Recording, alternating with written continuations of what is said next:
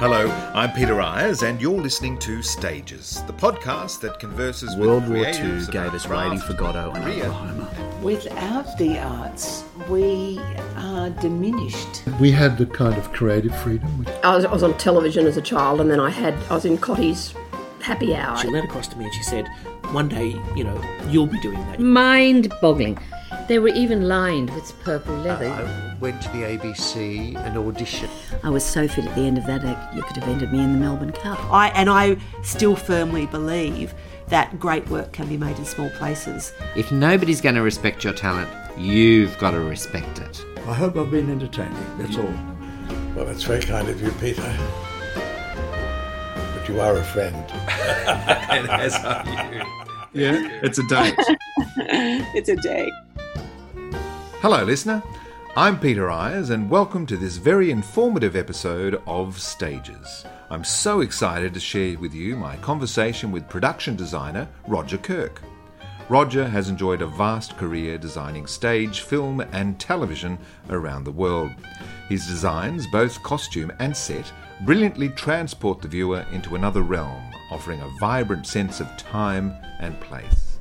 He learned his trade working at the Sydney studios of the ABC.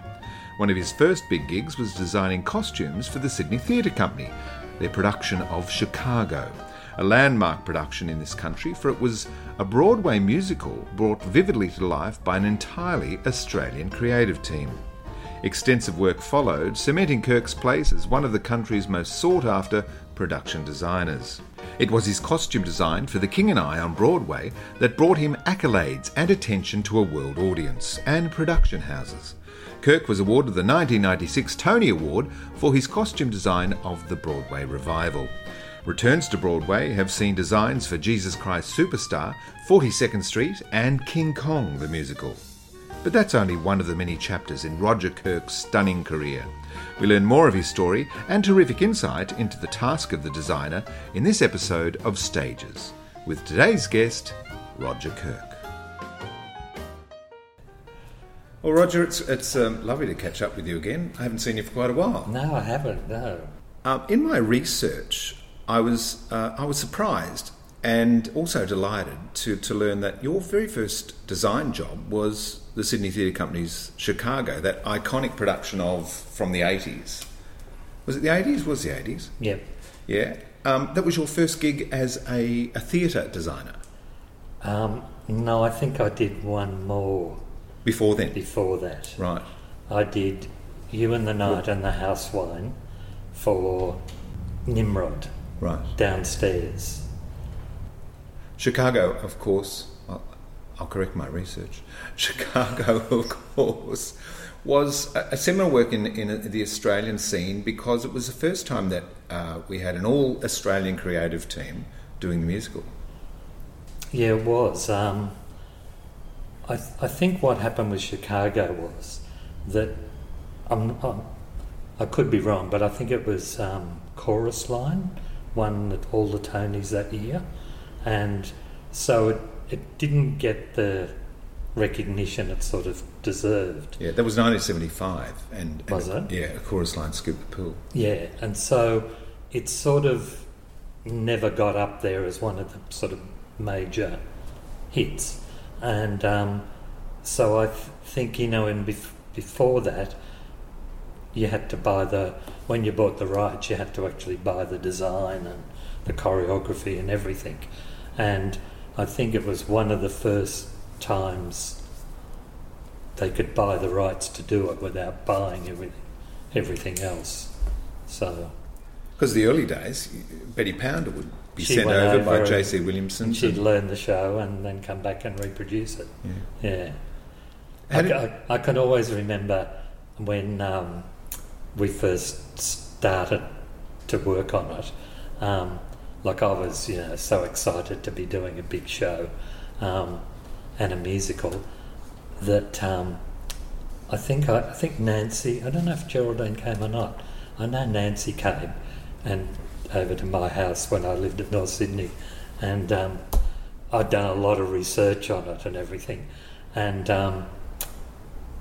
Nancy said, well, I want this to be good. She said, I've been doing it in my lounge room for years. So when it gets on stage, it's got to be right.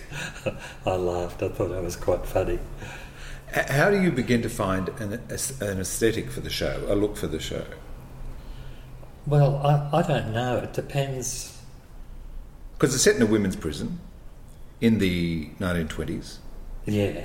Well, the thing was, Brian had been asked to design it because Richard asked him to come back from England and be an associate director at the Sydney Theatre Company.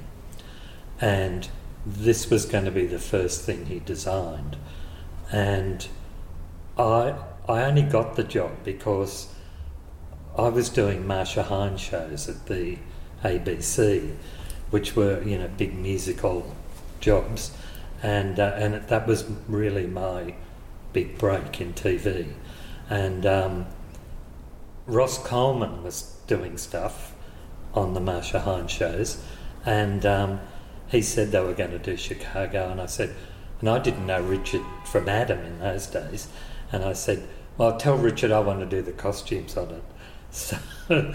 So the next thing Ross says to me, Richard said, give him a ring, come and see him.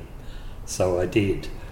And Brian wanted someone else to do the costumes, but Richard didn't actually think they were the right person for it.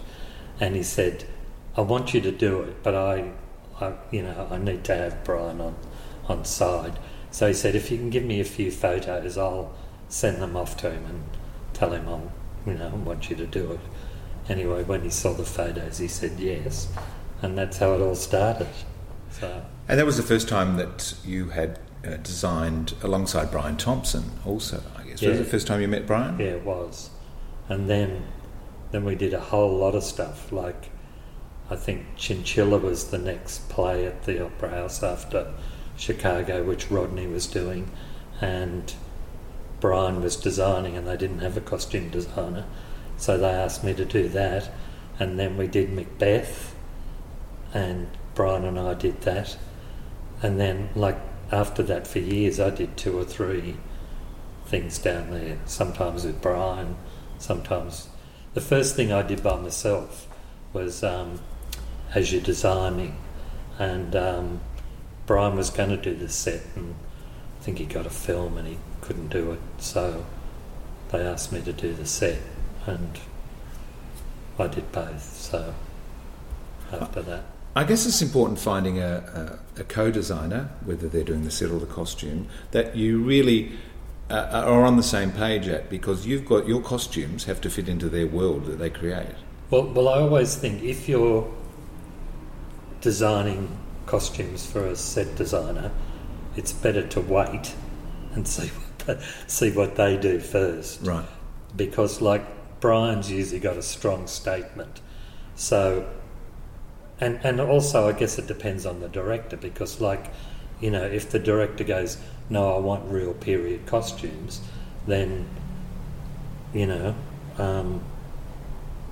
that's what you want to do. You might say, well, can we stylise it a little bit or whatever? But, you know, you've got to be in sync with the director. So whether he leads or sometimes you lead, I think it's easier to lead with a set, because you can have an idea and they like that idea. But I think with the costumes you've got to wait till the person does the set.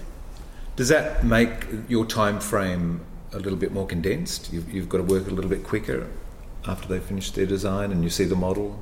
Well, I think it's easier to design costumes than it is to design a set, because, you know, you've got to do all those working drawings. It's like building a house. Yeah. You know, you're an architect. You've got to do the model, and, you know, costume design, you just can sit down and, you know, draw them up, you know.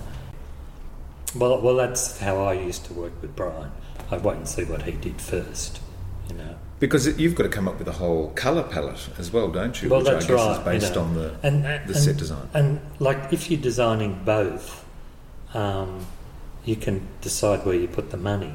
You know, like, you can decide to do a cheaper set and spend more money on the costumes, or do a lavish set and, you know, less on the costumes. So, you know, you're in control of, when you're in control of both, you can tell where you're going to put the accent, so to speak. So, a large part of your career has been costume design, am I right? well, yes and no. Like, it was quite funny because I started at the ABC, and at the ABC you had to do set and costumes. And so the first job I got in theatre was costumes only, and it was working with Brian, and I worked a lot with him, and so I was really only known as a costume designer, even though I did both. And then John Bell offered me Candide because he wanted to do a musical, seeing as Richard did Chicago, and I did both on that one, set and costumes. So, I mean, in Australia I was known for set and costumes, but overseas I was only known as a costume designer because that's how it panned out, so to speak. Do you enjoy one more than the other? No, I think it just depends what the gig is. What the gig is, you know, yeah. Like, you know, The King and I was I'd just done a film in Thailand, so I had a whole Thai crew that helped me find all the stuff, you know.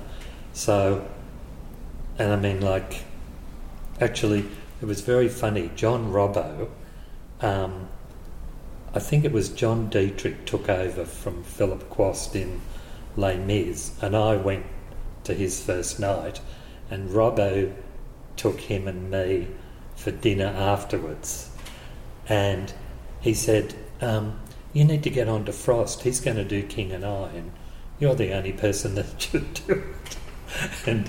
and so I said, oh, okay.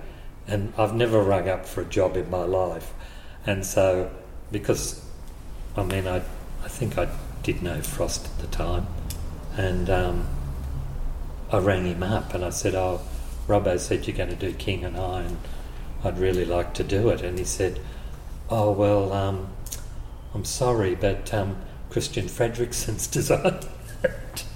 and I said, oh, okay. So he said, I'm sorry, but it's already gone. So then what actually happened was, who was the director? George Whaley. He was going to direct it, and George kept getting films, and it kept getting put off. And then the last time George Whaley put it off because he got another film, Frost moved on, and somehow met Chris Renshaw, and he said, oh, I'd love to do King and I. And then Brian met him and said, oh, I'd love to do King and I. And so that's how it happened. And the rest is history with the King and I. Suppose, yeah. It really pays to make it known, I guess, if you want a particular gig, doesn't it? Whether it's a phone call or a Well, I've only done letter. it twice. I did it once on a movie too. Right. I asked my agent to ring, and they didn't really do much about it. And then I rang Anne Churchill-Brown, and she said, oh, that's a good idea, because she was handling the director, and I had the job in 2 days, and so I moved to her from my agent. Well, the King and I went on to tour all around Australia and seasons in the West End and Broadway, in which you were awarded the coveted Tony Award for costume design, and Brian was awarded set design. Yeah, that must have been a thrill. Yeah, it was. I'll never forget when I got there, and I was staying at some hotel, and I met Brian in the foyer to have a drink, and he had all these newspapers, and so he's got the newspapers, and he said, oh, I thought you might be interested in these. Here's the Times Tony Tips, the winners. He and I were on all the lists for King and I, so it was quite funny. Do you remember who you were nominated against? No, I can't really. I don't know, because I watched the the YouTube clip recently, but Jane Greenwood for A Delicate Balance, Alison Reed for Buried Child, Paul Tazewell for Bring Into Noise, Bring Into Funk. Oh, yeah. And the award goes to Roger Kirk, The King and I. Well, I'll never forget, I worked with Philip Cusack a bit out here, and we were at Joe Allen's. This was like 2 nights before the awards, and we were having dinner, and we came out, and Liz Smith got out of a taxi, and she's got on the poster over there, it says Liz Smith, the most ravishing show you'll ever see on Broadway. Anyway, so she gets out of the taxi, and Philip knew her, and she said, "Oh, hi Philip," and he said, "Oh, this is Roger Kirk, he's designed The King and I." She said, "I knew Irina Sharaff, and I tell you, King and I never ever look like that." Well, that's a lovely compliment. It was very funny.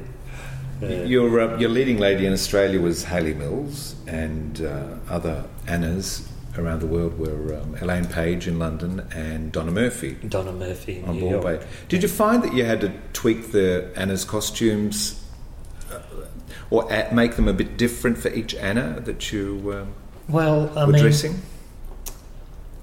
You do, because... Do they have an input as the actors about how they want their frocks to look? Or? Well, I didn't really have any trouble with any of them. Look, the thing is, as a designer, it's your job to help tell the story. And if the actor doesn't feel comfortable in what they're in, they can't do their job. So if there's a problem, you have to sort of come to some compromise. I mean, it's a bit different when I did have a bit of trouble with the woman who played Dorothy Brock in Stuttgart. In 42nd Street. In 42nd Street, when we did it there. And she wouldn't stand still. You know, "Oh, these clothes are not designed for me." And she had a good figure. She was fine. And the poor girl that was trying to fit her, like, she just kept, pulling everything and whatever. And I went to Mark Bramble and I said, "Oh, she's a nightmare. We're going to have to probably change everything." He said, "No, you're not. Just tell her this is what she's wearing, and you'll do your best to make it suit her," which is what you do. Mm-hmm. I mean, you can actually make anything work on anybody if you tweak it, I can't say I've ever had a costume that I haven't been able to make work, Those ball gowns that Anna wore, I believe they had to be lowered from the ceiling. They were so heavy and so cumbersome to get into. Well, no, it was because they had to be because of quick changes, they had to be, pre-arranged on the hoops and everything. So it was easier to set them all on the floor, and they undress one, she steps out of it, steps into the next one, and then they pull it up. And then that meant that at the back of the set, they just devoted a bar that they had hooks on, and when the things were finished, if they weren't being repeated again, they just took them on the thing and flew them out of the way. So I don't think they did that in New York because they didn't have enough room. Right. But as small theatres. Yeah, but they did on the one we started, the last one we started. And I think in Australia the girls with the bamboo hoops in the Western People Funny, they had those all flowing at the back. Oh. Yeah. That must be a big consideration when you're designing the quick changes which need to take place for the storytelling. Yeah, also. And does that limit sometimes what you can achieve, or it's just another problem to solve? Just another problem to solve, you know. I mean, some of them are easy. Like I remember when we did Dusty, and there was that segment where she got off the plane, and she was singing that song. I've forgotten the name of the song now. it may be this, it may be that, whatever the thing is. And the reporters were asking her about the apartheid thing, and her answer was always the song. It may be this, it may be that. And everything just happened in one go. And so she had the next scene that she came down on was going to a premiere of a movie or something. And so all as we did was, she had this white plastic raincoat and a hat coming off the aeroplane, and she walked upstage. 2 people rolled a piece of carpet downstage. The crowd covered her, and she took the raincoat off, and she had 2 loops of the ball dress, and she just dropped the ball dress, or might have even been velcroed, and she just dropped the thing, and when they parted, she's walking down in a ball dress. Everyone kept going, "How did you do that?" And it was like the simplest thing you could do. There was no trick to it, really. Yeah, but that must be satisfying when you create that illusion. And they are, yeah. And on that same musical, there was the bit where she was diagnosed with having cancer, and we had all those showgirls from whatever song. I've forgotten all the names of the songs. I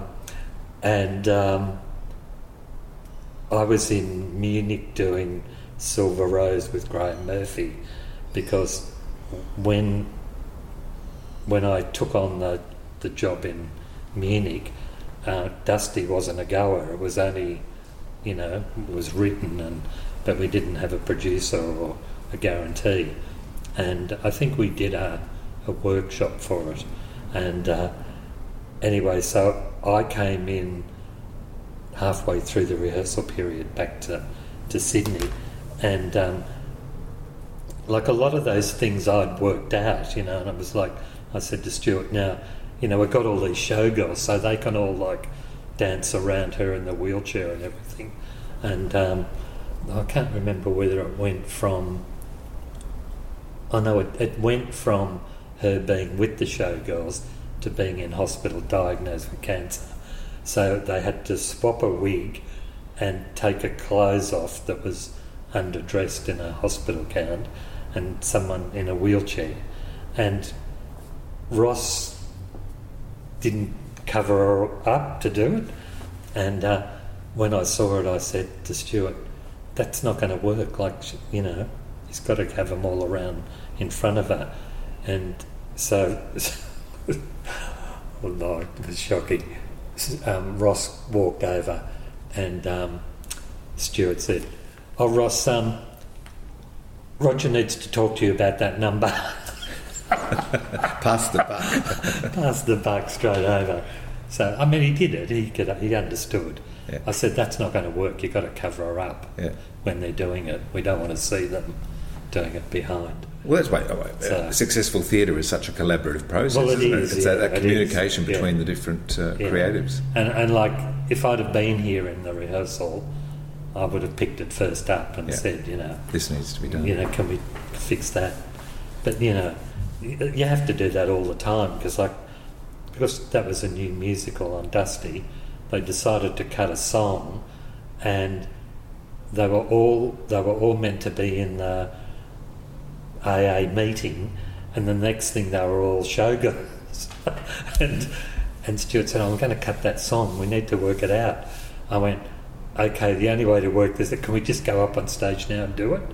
And so I told them all to go and get dressed, and the showgirl underneath part was okay, the leotard, but it was the shoes and the stockings. So I had to cut the stockings, I think, and we put the girls that had the showgirl shoes in the back row. So, like, you can always solve it if you know how, if you think quick enough on your feet. Theatrical puzzles. And you're all in agreement how to solve it, so to speak.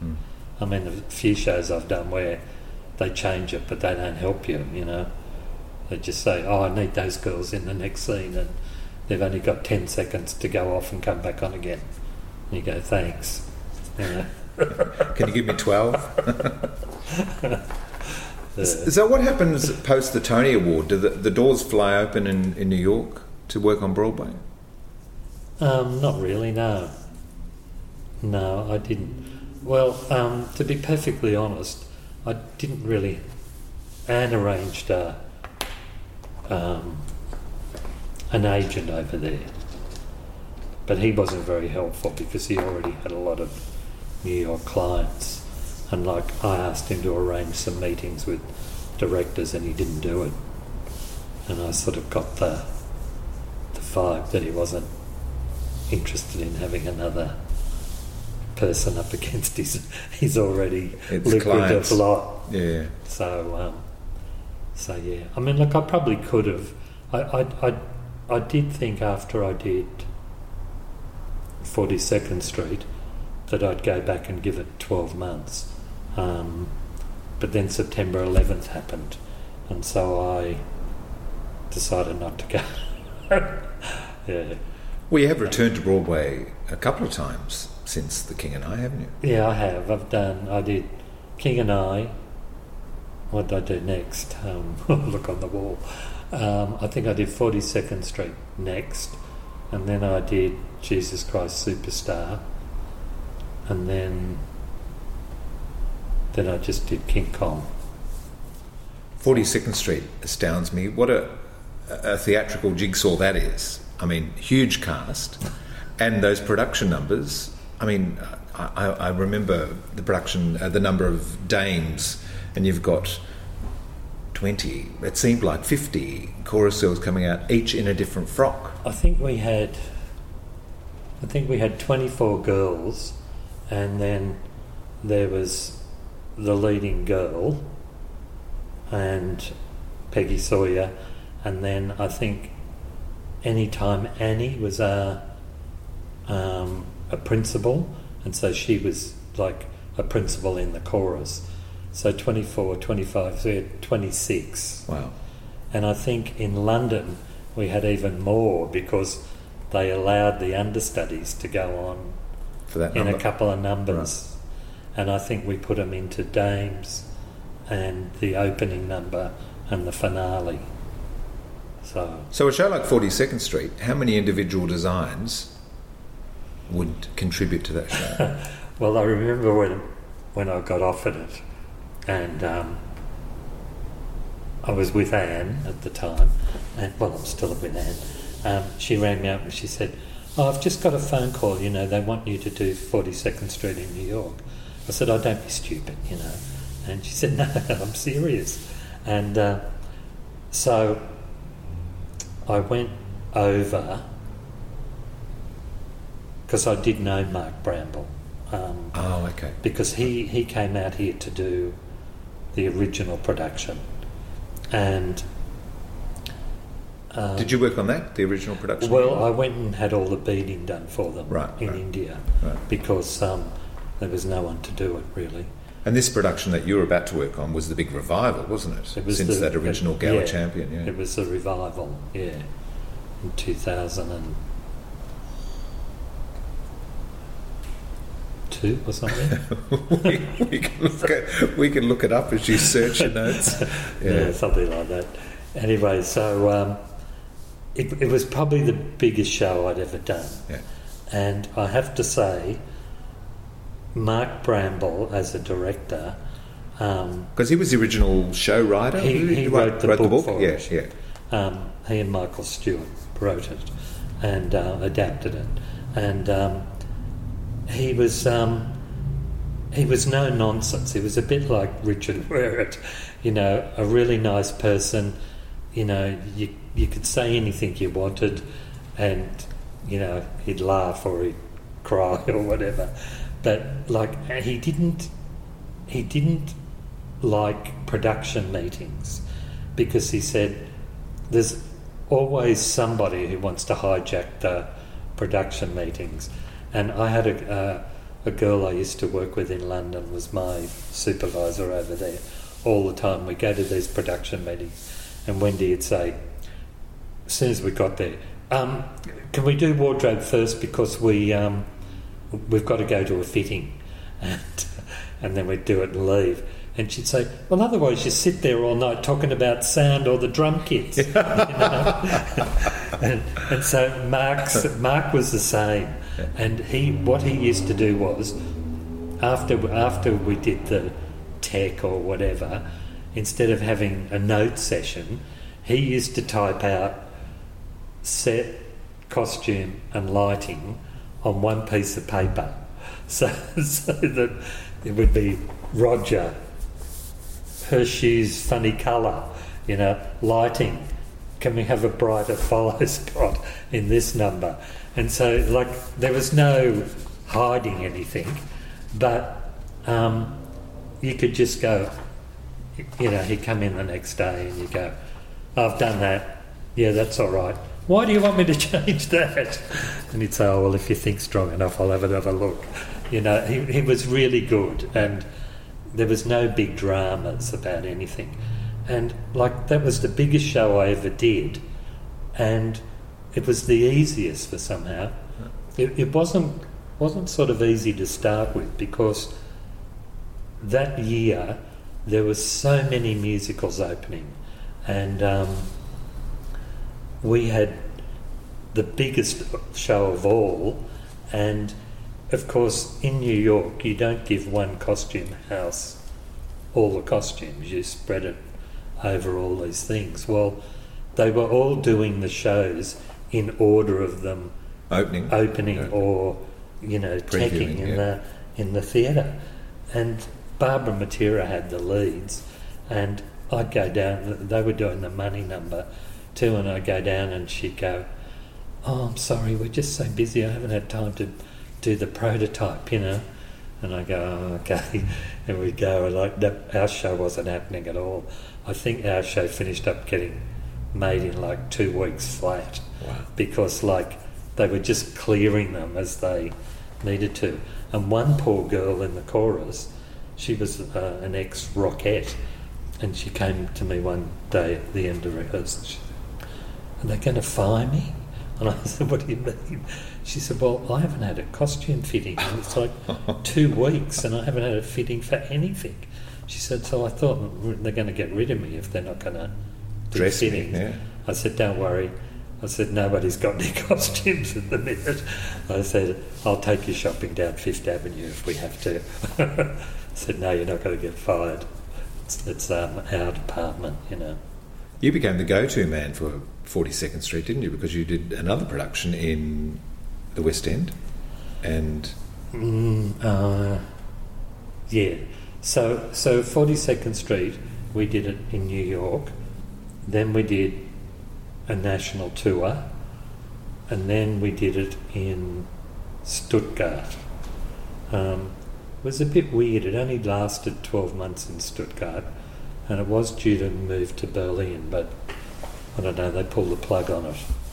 I think because of the cost of it. Like, it's a huge show, isn't it? It's salaries and it's like design. A cast of 52, and you know, I don't know how many dresses and wig people and stage hands backstage. It's ginormous, sound crew. You know, it's like when we did it in London.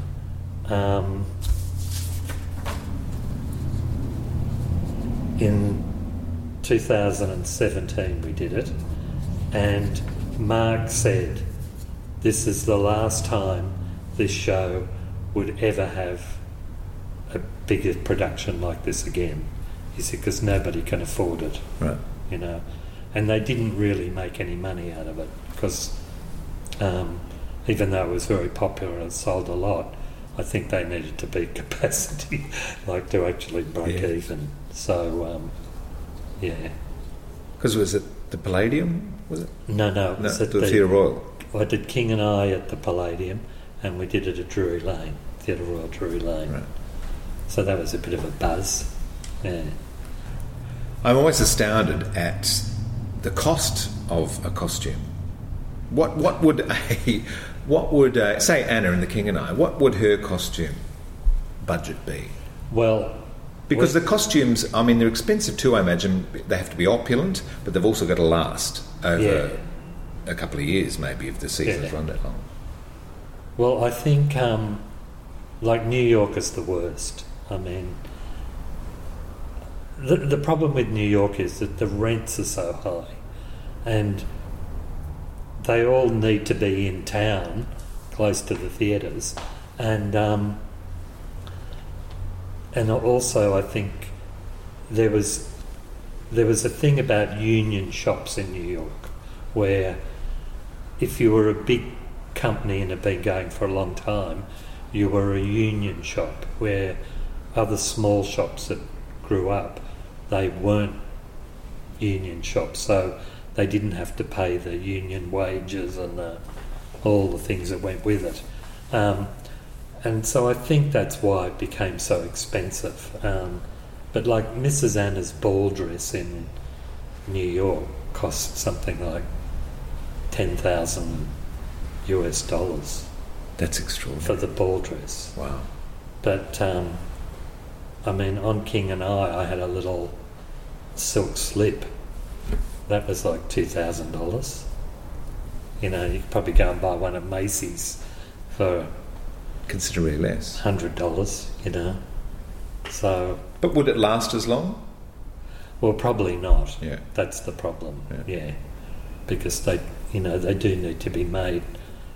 I mean, most shows now, everything's got to be quick changed, you know, because people are doing musicals like they're films.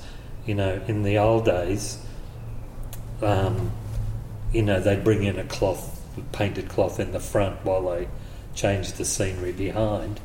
But now that, people want to see it all happen in front of them. And so if you've got a scene change, the music plays on and the set changes in front of you, and then they come on. But it used to be like that, really. But now everything's a quick change. On King Kong, the opening number had 4 costumes, one over the top of the other. And then they cut the last one so none of the clothes fitted. So they all had to be refitted. Did King Kong change much from, I saw it in Melbourne, but from Melbourne to Broadway? But I'd rather not talk about it. Was it a joyful experience? Not really. Right. Did your costumes change much? Totally. Right. It was a redesign. Right, okay. You know. So, and they gave me no money because they bought the costumes from Sydney and then from Melbourne, and then they didn't want to use them when we got there.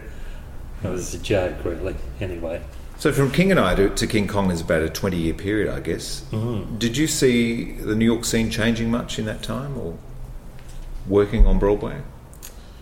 Not really, because, I mean, it's quite interesting that actually if you go and work overseas, you get treated much better than you get treated in your own country. Right. So, like most of the people who I worked with, I'd worked with since The King and I. And Catherine, who opened Tricorn when Barbara Matera closed, she was her head cutter. Or when we did 42nd Street, she just opened her own shop, and I was like one of her first clients that kicked her off, We gave her quite a big chunk of 42nd Street. So, then you go there and, you're working with Bob Mackie next door to you. And, on the Cher Show. He was doing the Cher Show. And, you get treated like everybody, every other designer there, where here you get treated like you're a nuisance, Yeah. So. Coco Chanel said, before you leave the house, look in the mirror and remove one accessory. Can costumes be over-designed? I'm not talking about yours, but costumes that you've seen. Is less more? No, they can be over-designed. Yeah. And I think that tends to happen quite a bit in New York. Where people are appliquing and dyeing and, they buy a piece of fabric and they'll pay $180 for a metre for it, and then they'll dye it another colour they'll applique something over the top of it and stick something else over the top of that again to get an effect. But like when you see it on stage, you don't get the result of what that's been.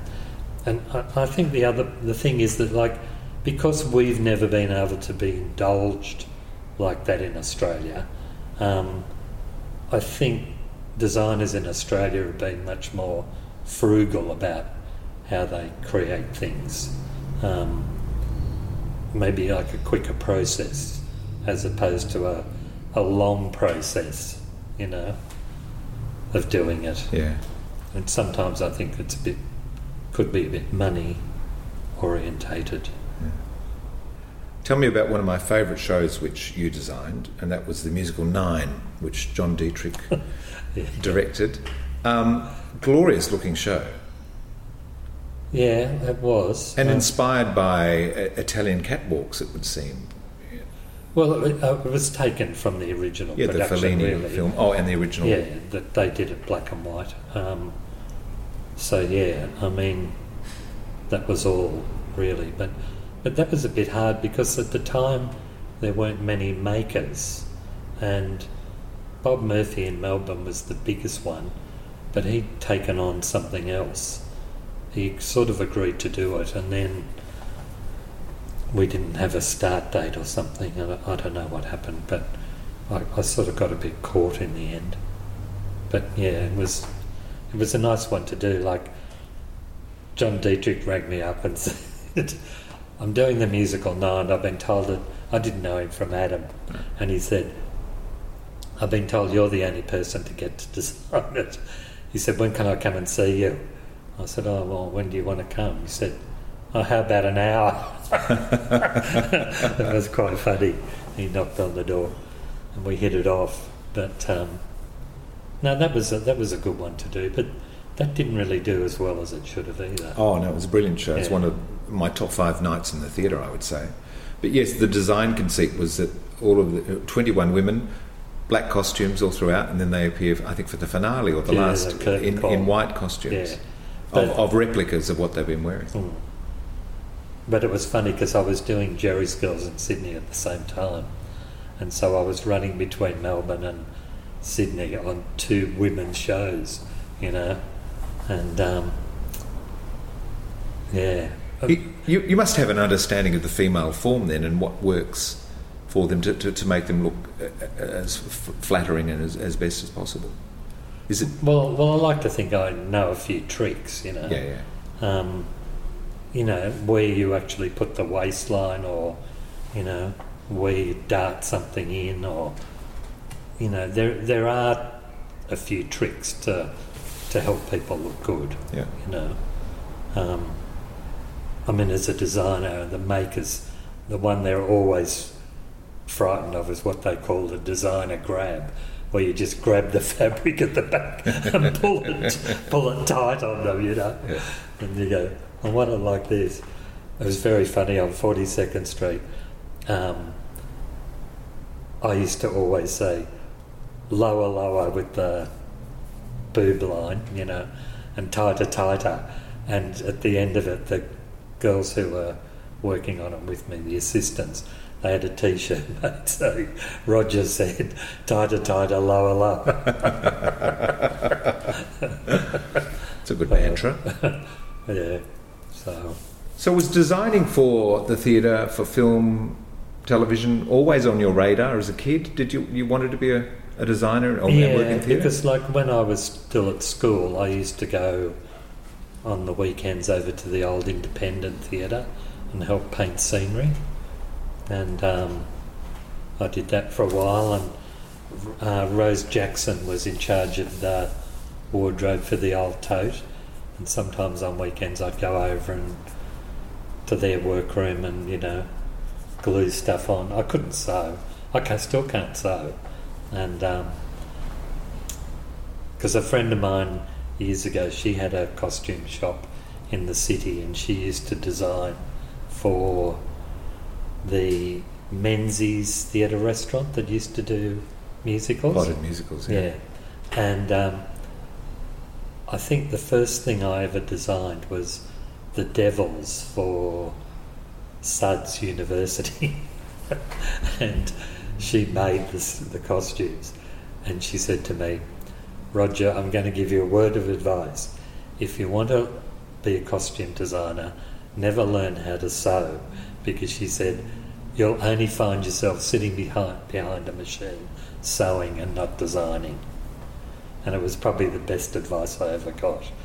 But luckily, when I started designing at the ABC, there was all these little old ladies in there who were so amazing. You know, I remember one woman, Marsha Hines, I bought this really weird sequined fabric, and there was only like 1 metre of it, and I did this sort of asymmetric top and with pants or something for her, and I went down and I said to Norrie, who was going to make it, I said, now that's all I've got, so you know, can we do a pattern or something? And she goes, oh yeah, so I'm explaining it. And then she threw the fabric on the table and got the scissors and chopped into it. I went, don't cut it. She said, it's all right.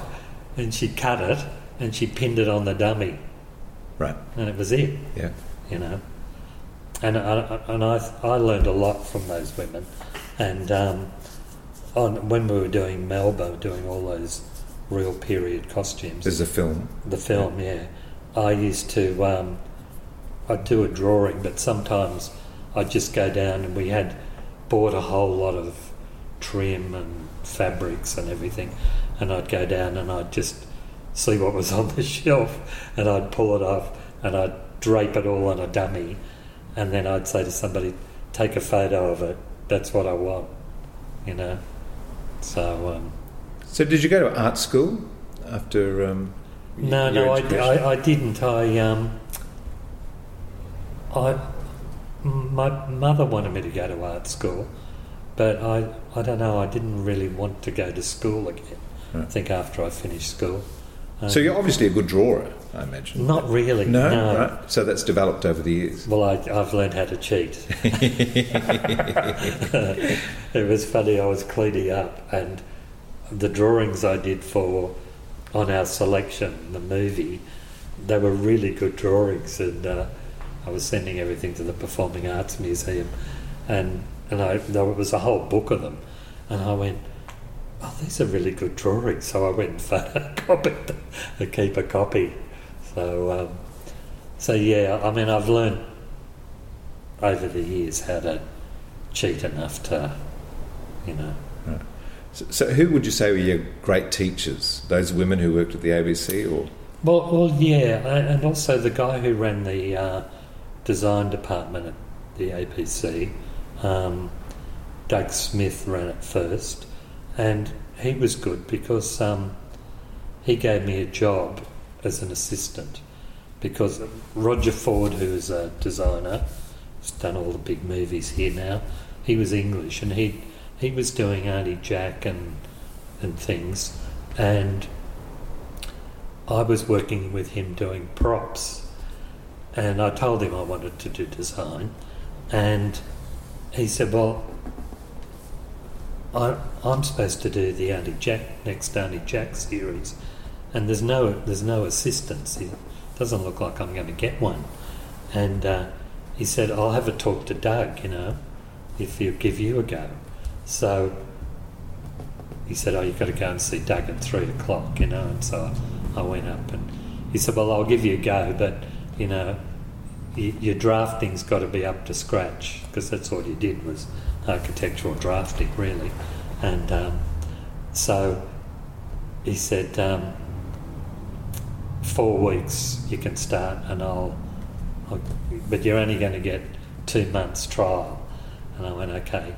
So when I used to finish at 3:00, I used to go up to Roger Ford's office, and he gave me drafting lessons.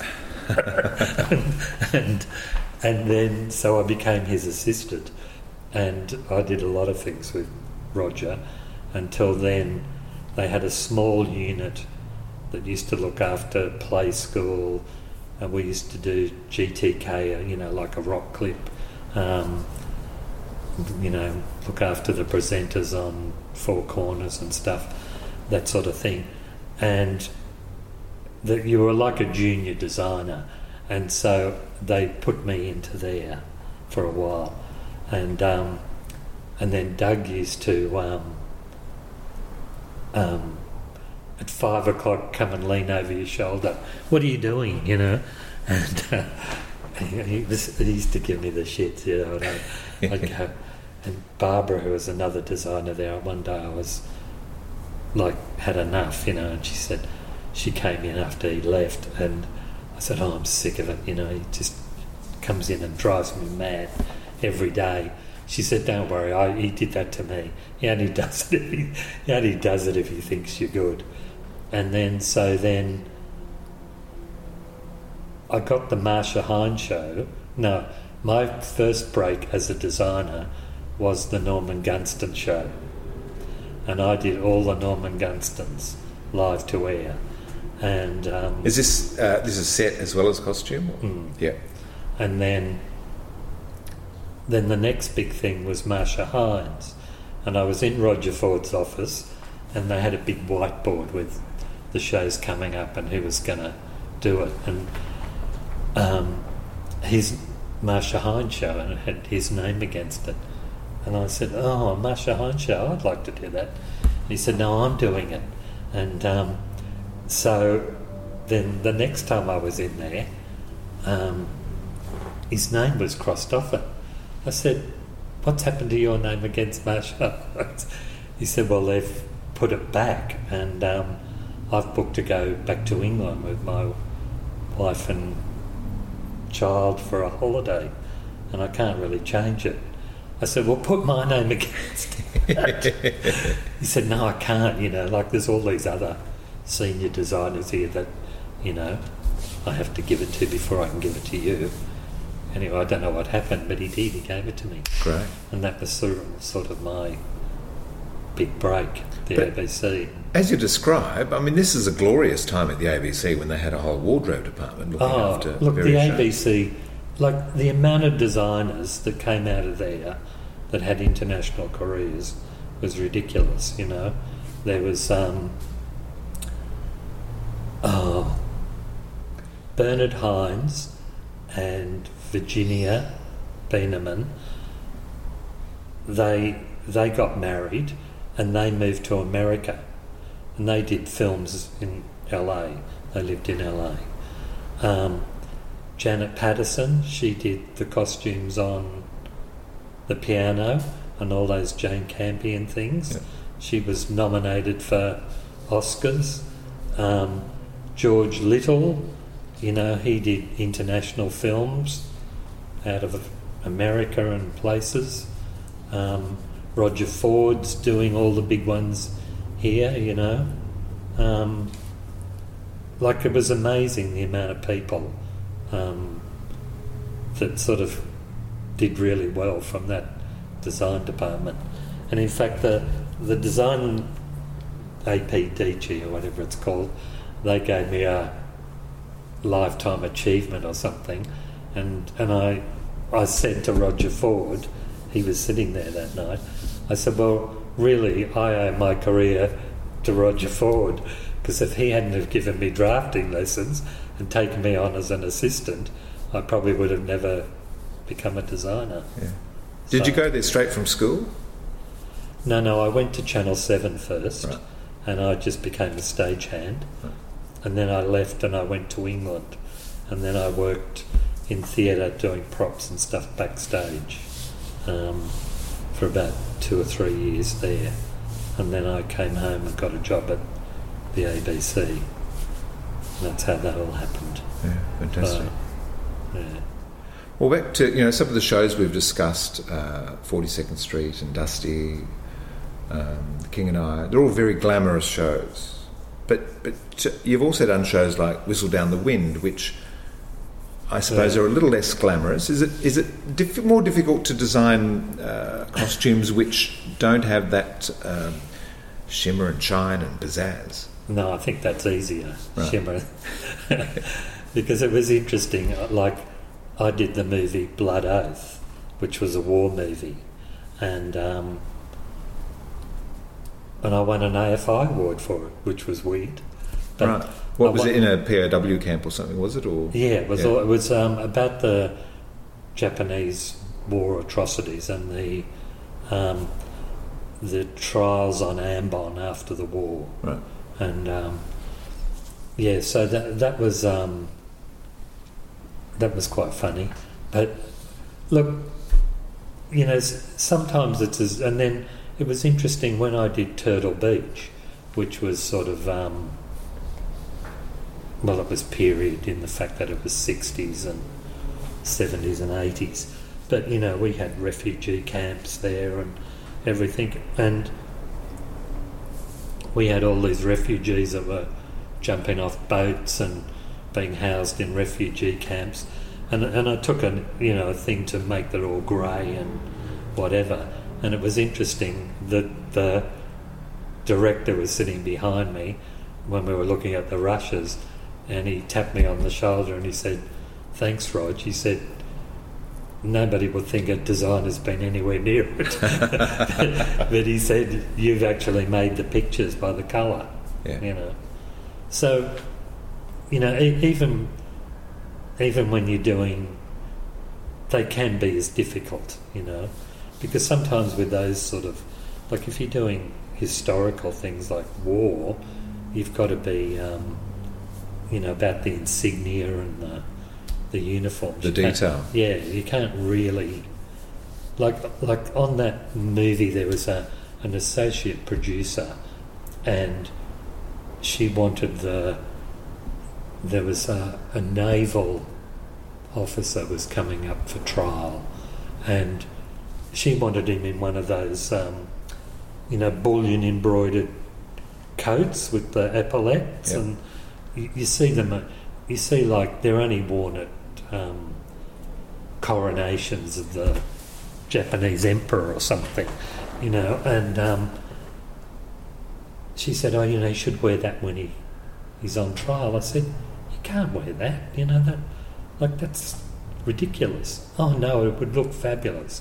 I said, "It might look fabulous, but it's inappropriate." Yes, is it authentic? Is it truthful to at the moment? And I said, you can only do things within the bounds of believability when you're doing... Because with a film, people expect it to be real. And it could be because it's close up too, isn't it? Well, it is very close up. You get a closer look at the costume than you do on stage. Yeah. And it's always important to do the neck properly, you know. Those close-ups. Yeah. So, you know, like, it's nice to do glamorous-looking period things, but sometimes it can be as difficult doing realism, you know. Tell me about the Jesus Christ Superstar, because that was a big revival. I mean, the original production, who designed the costumes of that? Because Brian Thompson did the sets, didn't he?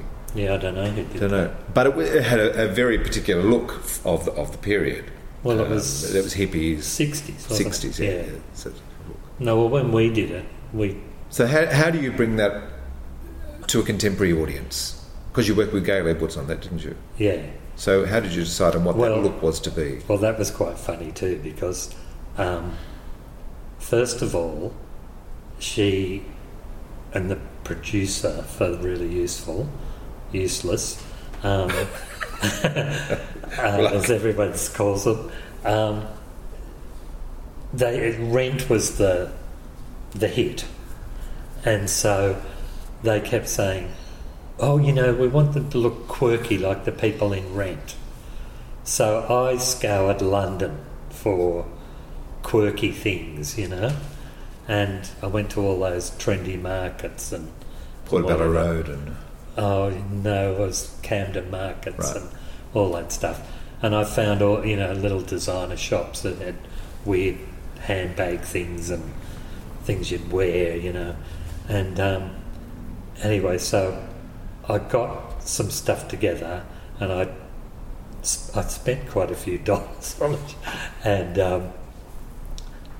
I took all these photos. We got an actor in and dressed him up with all the looks.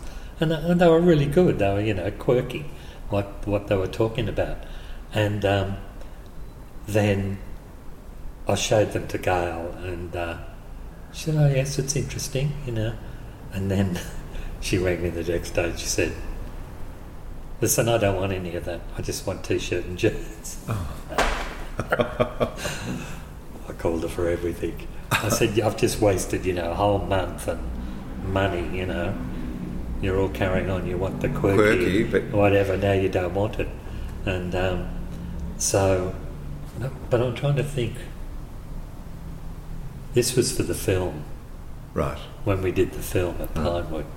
And we'd done the tour because she did it with John Napier in the West End. Right.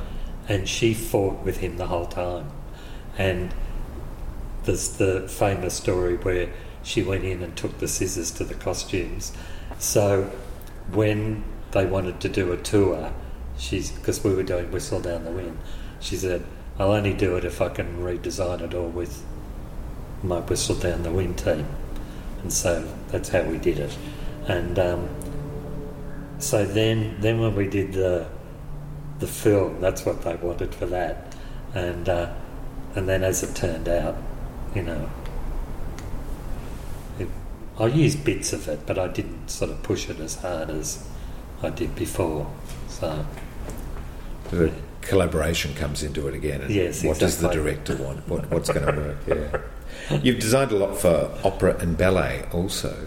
Does that require a different approach because you're designing for singers or for dancers who need a particular movement or access in their costume? Well, I think with dancers, because I've done so many musicals and my training at the ABC with the Marsha Hines shows where there were dancers in everything, I just got used to how you do things I had a few disasters at the ABC where I made a couple of things out of it was only one-way stretch, two-way stretch, and I don't know what, we were filming it on Monday and I don't know why I said to Robin, can you get a dancer to come down and I tried this costume on and make sure it's okay, and we put it on her and I said, like do the splits, go down and whatever, and she goes, "Rip." Oh, yeah. Like it wouldn't move with her. Yeah. Well, it was only one-way stretch and we put it this way and there was nothing this way, and so luckily in those days Joan Barry had, I've forgotten what her shop was called, she used to do all the lycra things, and I knew Joan well, and it was like 5 o'clock. I rang Joan up, I said, "Joan, I'm in trouble, I said, if I come in tomorrow after you close at 12, do you think you could make 10 leotards for me?"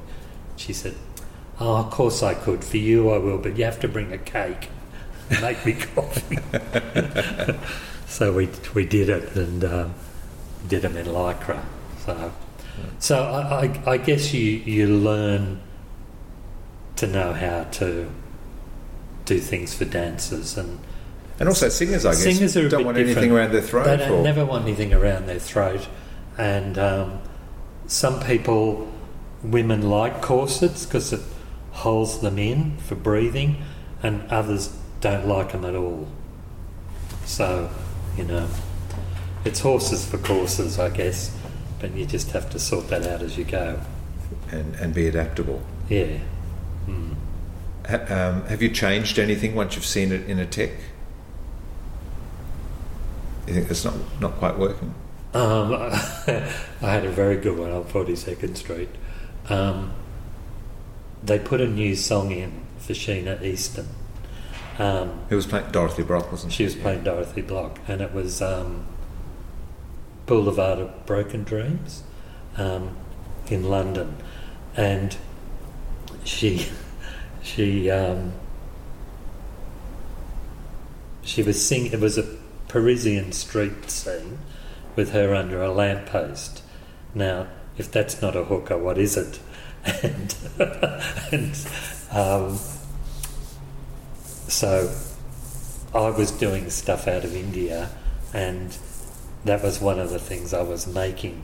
and it was a corset with fringe skirt and stuff and whatever, and we put it on her and she went, "I'm never going to wear this." She said, "This, I can't possibly wear this." As it turned out, she turned out to be the nicest person.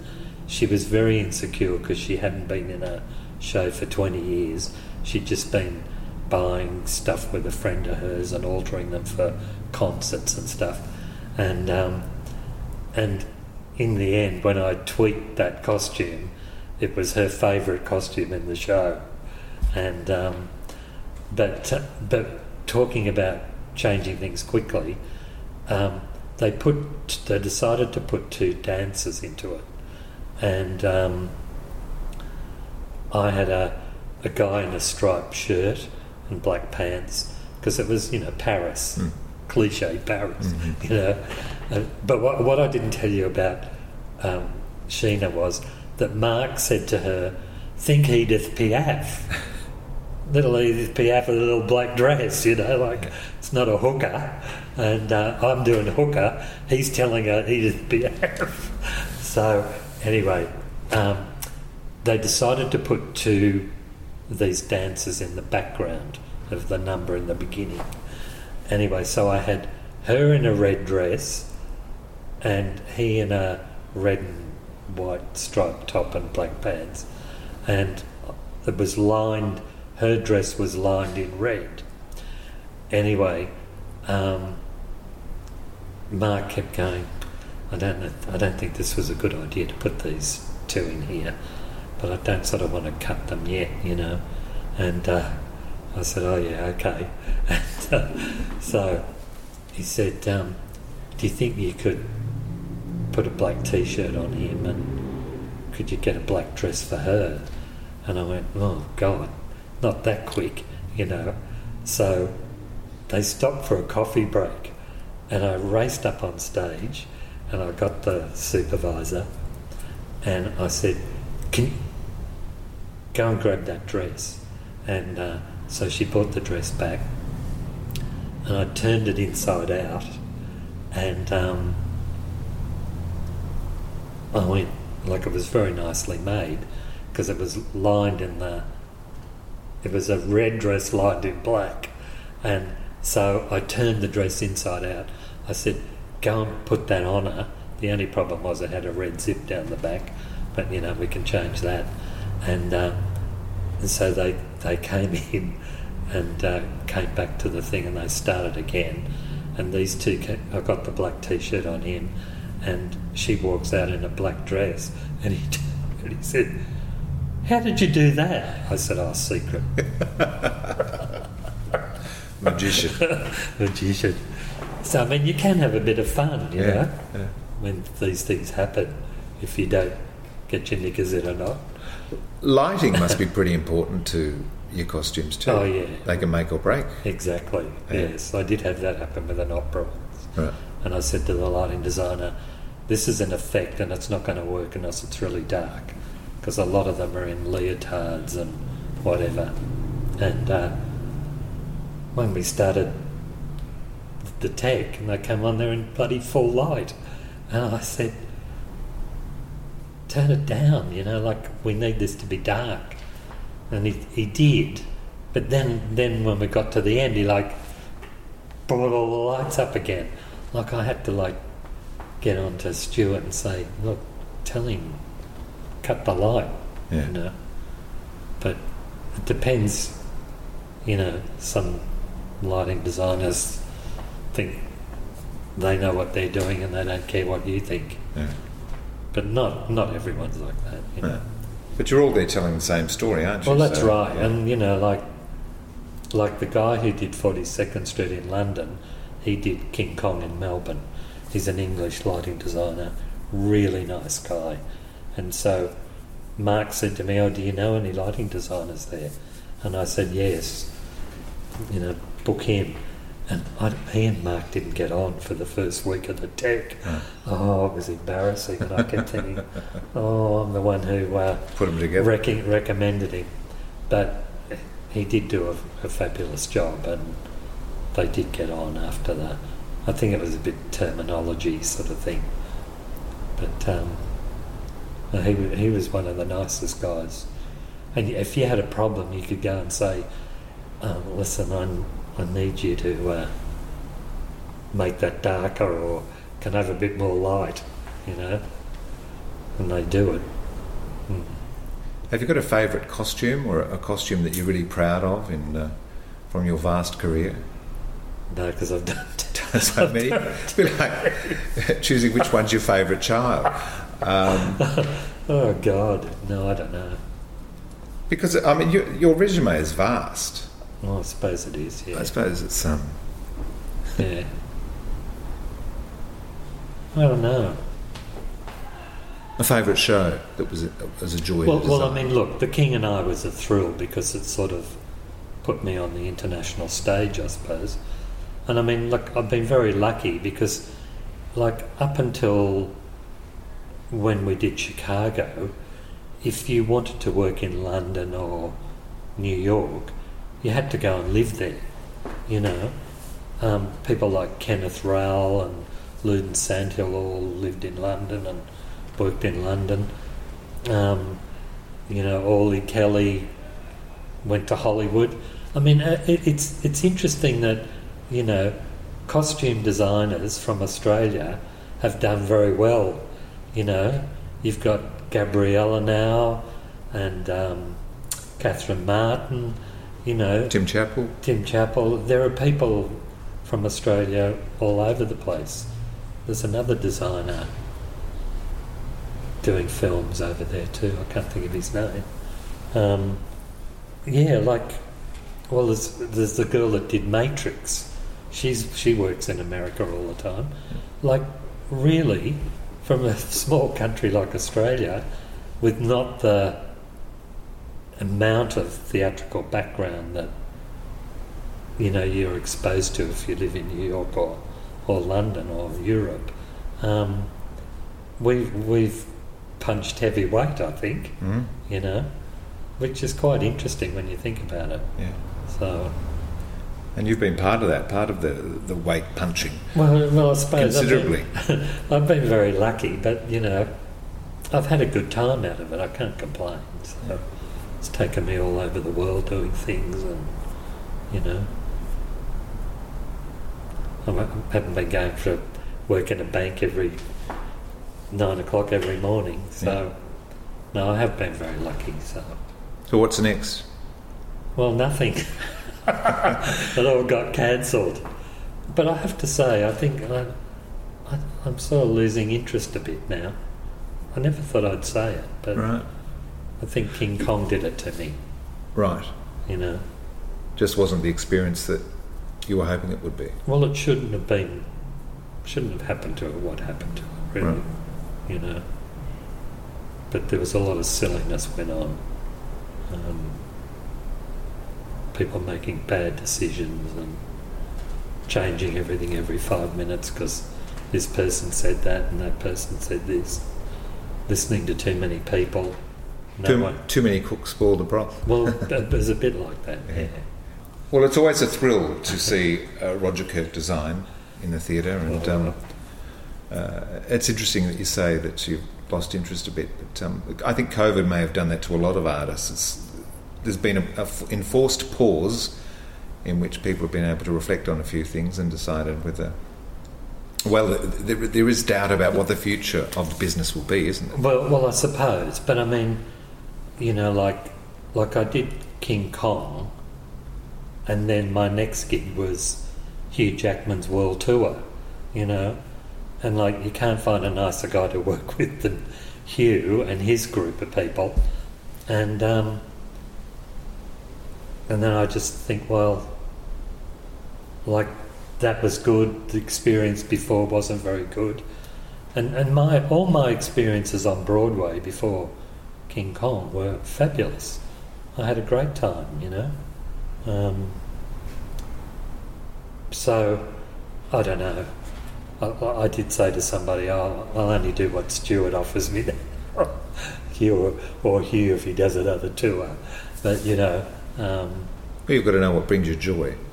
Well, look, years ago, when we were doing Jonah Jones at the Sydney Theatre Company, Richard was directing it, and I really can't remember what it was all about. I think it might have been breaking the set down or something, and it was the last tech before the preview, and when they used to have 2 previews or something. Anyway, in the middle of it, he turned to me and he said, "Oh, you said so and so. Do you think you could do that now?"